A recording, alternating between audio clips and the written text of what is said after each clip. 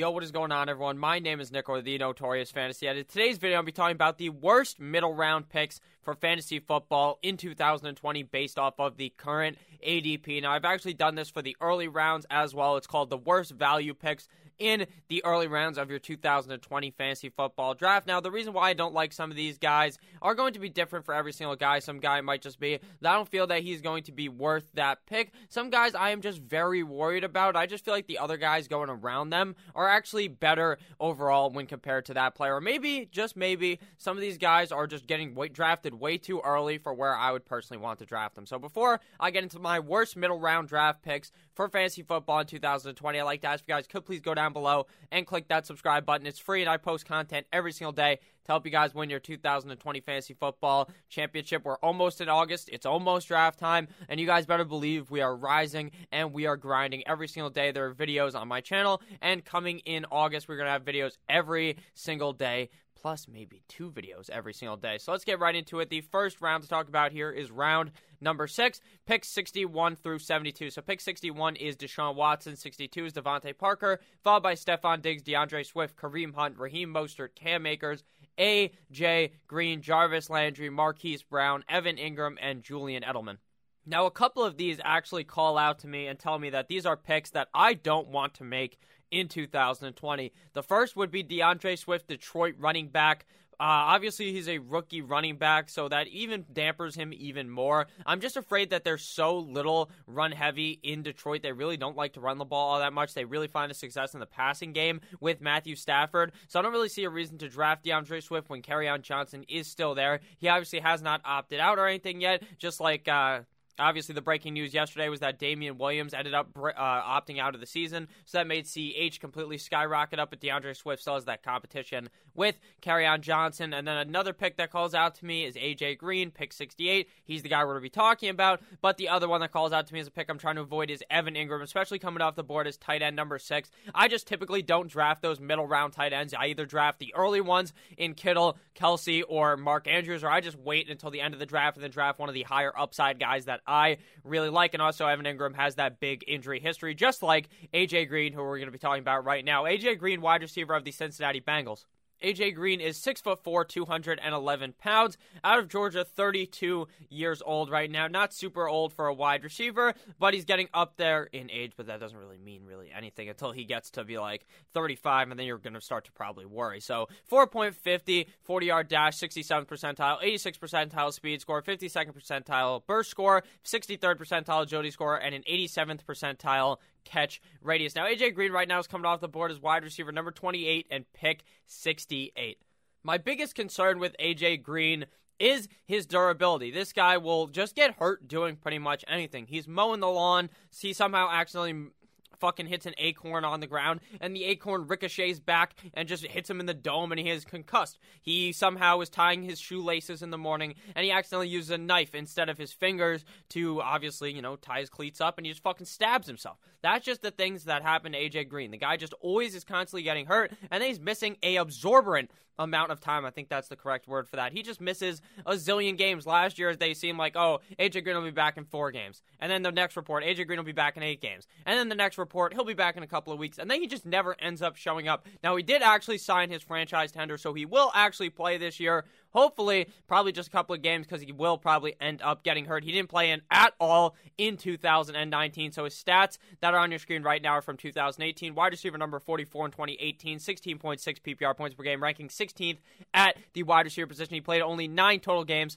77 targets, 8.6 per game, ranking 50th at the wide receiver position, 46 receptions, 5.1 per game, 50th at wide receiver, 694 yards, 77.1 per game, 42nd at wide receiver, 6 total touchdowns, 23rd amongst wide receivers, and 6 red zone receptions, 39th amongst wide receivers. So A.J. Green obviously still going to be likely the wide receiver 1 of the Cincinnati Bengals, which is obviously going to be good for him, but something also important to note that Tyler Boyd actually plays better with A.J. Green healthy. So A.J. Green, when he's healthy, is going to be very good, but why am I going to invest in him this early in the draft in the 6th round? People were drafting him last year around this same spot, around maybe like the 7th or 8th round, and the guy seemed like he was going to miss time. So why are we drafting him this high? Again, he is completely fool's gold. You think of A.J. Green, you think of a top 12 wide receiver, and that's what he used to be when he used to be able to to be healthy. But now I am not confident in A.J. Green at all to be able to stay healthy on this Cincinnati Bengals team. So his injury probability is 66.7%,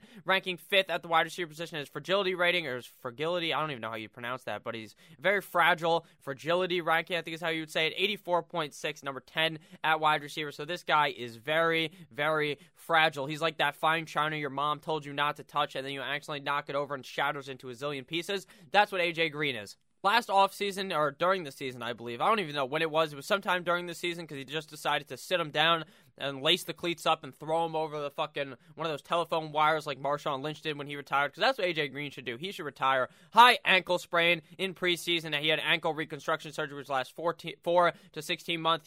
He had multiple toe sprains. He had a toe sprain in 2018. He's had turf toe multiple times, hamstring strain, knee contusion, concussion. This guy's just getting all types of fucked up every single year. So I'm just going to stay away from a guy who I know is just like drafting a guy who you know is just not going to play the whole season, probably play like 10 games. In the 7th round now, we get into the 7th round ADP. If you guys haven't enjoyed thus far, please make sure to click that subscribe button. Interesting enough, the first pick of the 7th round is Tyler Boyd, his teammate, who I personally like a zillion times better. At 74, we have Michael Gallup. Next pick is Robert Gronkowski. Next pick is Tyler Higbee, followed by James White, Ronaldo Jones, Drew Brees, Tom Brady, Tampa Bay Tom, Hunter Henry, Darius Geis, Damian Williams, and Matt Ryan. Clearly, the ADP is not super updated because Damian Williams opted out of the season, so you should not be drafting Damian Williams at all. And obviously, I talked about that earlier. That really skyrockets up CEH. So for me, there are a couple of picks in this round that I'm really kind of just pivoting off of. I don't really like Hunter Henry all that much due to the fact that his injury concerns. I also would not be drafting Damian Williams, like I just said. Tyler Higbee's or Gronk is actually really the guy I don't like here. Tyler Higbee, I just kind of feel iffy on. I think he should be fine, but Gronk, I don't know, man. He hasn't even played in a year. He's been kind of injury riddled. He hasn't really been able to stay healthy. And as you guys know, I just really stay away from these injury prone kind of players. I'd rather draft a guy that I feel could play all 16 games. But the biggest concern of mine in round 7, my do not draft pick of round number 7, locked and loaded. You can put the fucking gavel on it, Judge Judy style. You smack that shit down because this is a mortal lock of the century, a pick you do not want to draft in 2020, and that is Darius Geis of the Washington football team. Darius Geis, running back of the Washington football team, 5'11", 224 pounds, out of LSU, 23.1 years old. He ran a 4.49 40-yard dash, 80th percentile, 91st percentile speed score. Doesn't have a burst or an agility score because he probably ended up getting hurt during the combine before they could even figure that out. An 11th percentile bench press. Now, Darius Geis is a very talented player. I will not tell you right now that this guy sucks. Same thing with A.J. Green. They are both talented guys. But both of these guys know the local head lady or not head lady or head man, whoever the fuck checks you in at the hospital. They know that person by name. They know them very well because they're always in the hospital. Right now, Darius Geis is going as running back number 32 off the board, pick 82. And I'm not even confident Darius Geis is the starting running back of the Washington Redskins by like week 6 because he'll probably end up getting hurt. And if he doesn't, Adrian Peterson's still there, Antonio Gibson. So there's kind of a cluttered backfield completely, so I don't even know why anyone's even really on him. Last season, he finished as running back number 69, very nice, in playing in just 5 games.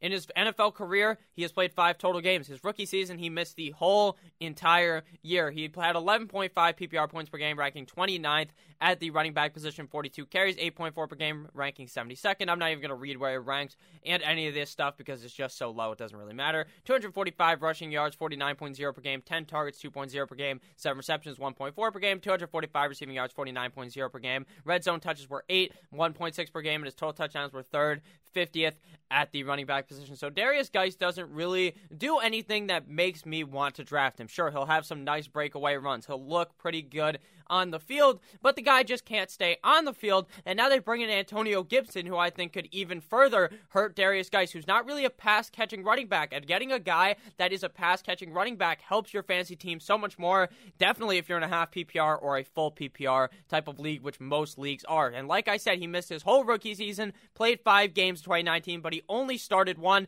and they used their second-round draft pick, like I said, on Antonio Gibson. Not their second-round draft pick. Actually, it was a third-round draft pick, but they didn't have a pick until the second round because they drafted Chase Young in the first round and then didn't have anything until that third round. So Derrius Guice pretty much is like lighting your draft pick on fire. You're setting your whole 7th round on fire. You're setting the running back core on fire because once Derrius Guice is healthy, you are going to want to play him. I bet sure as fuck that you will want to put him in your lineup. If he gets hurt and he comes back like week 9, you're going to want to play him again because you saw that he played pretty good, and then he's just going to get hurt again, and he's just going to shove his dick further into your ass by fucking you over year in and year out. Don't draft Derrius Guice. It's plain and simple. Don't draft those injury-prone guys. So now into round numero 8. If you guys have enjoyed thus far, please make sure to click that subscribe button. So at 85, we have injured Deebo Samuel. I did not end up picking him for this part due to the fact that he's injured. I think he could miss some significant time, maybe a whole month of the season, so I'm pretty much fading him as well, but I didn't want to talk about him since the fact that he's actually hurt right now,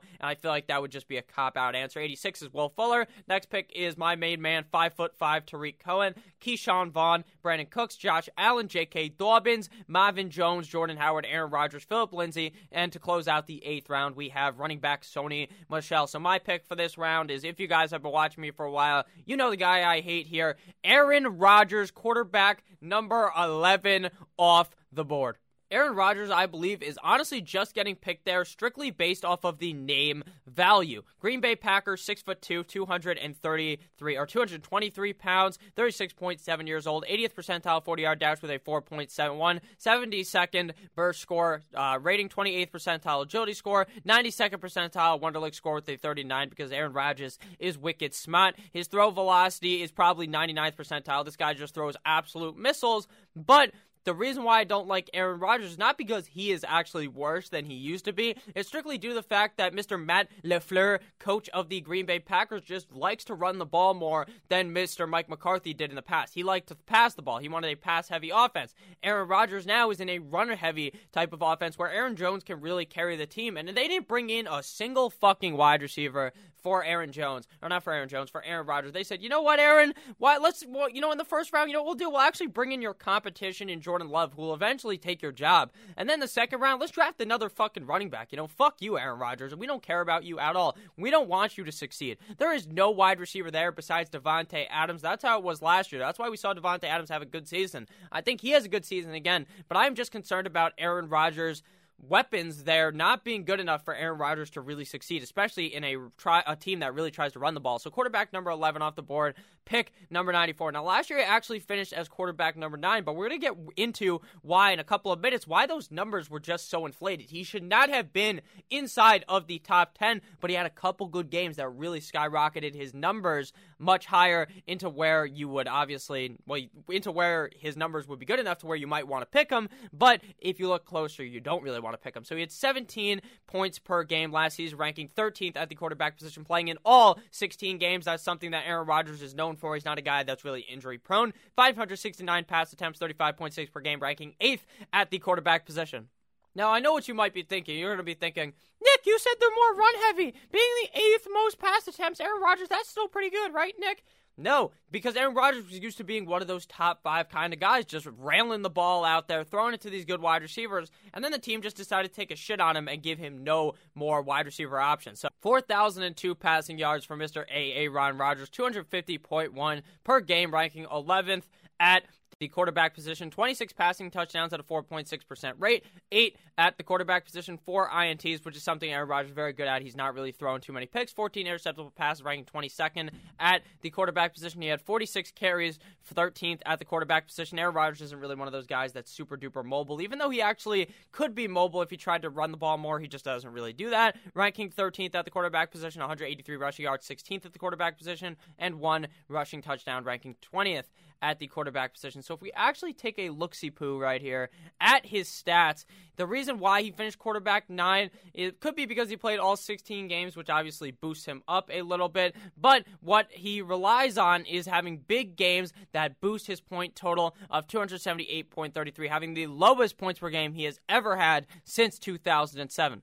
If we notice here, looking at the numbers on the bottom, he wasn't necessarily that good on a weekly basis. Sure, he was playing fine. 12 points week 1, then 14, then 13, but then he gets a great 25, and then 9, and then 18, and then he boosts his total completely by this 1 week up against the Las Vegas Raiders, I believe it was. Maybe it was Kansas City. No, it was up against the Las Vegas Raiders. He dropped 43.76 fantasy points. Now, you might be wondering, why is that so important? Because the next couple of weeks, he was barely even dropping over 15 points per game. He dropped, after 43, he got 27, then 12, 10, 9. And we're not doing a countdown here. That's just the points he was scoring. Then 28, then 11, 14, 8, 19. He's very, very inconsistent, and he's just not passing the ball enough to make him worthy of a guy that I want to be drafting, especially since his point total really got boosted by the fact that he was doing so good in those couple of games. So I'm going to go ahead and say that I'm going to avoid Aaron Rodgers in 2020. I really don't like him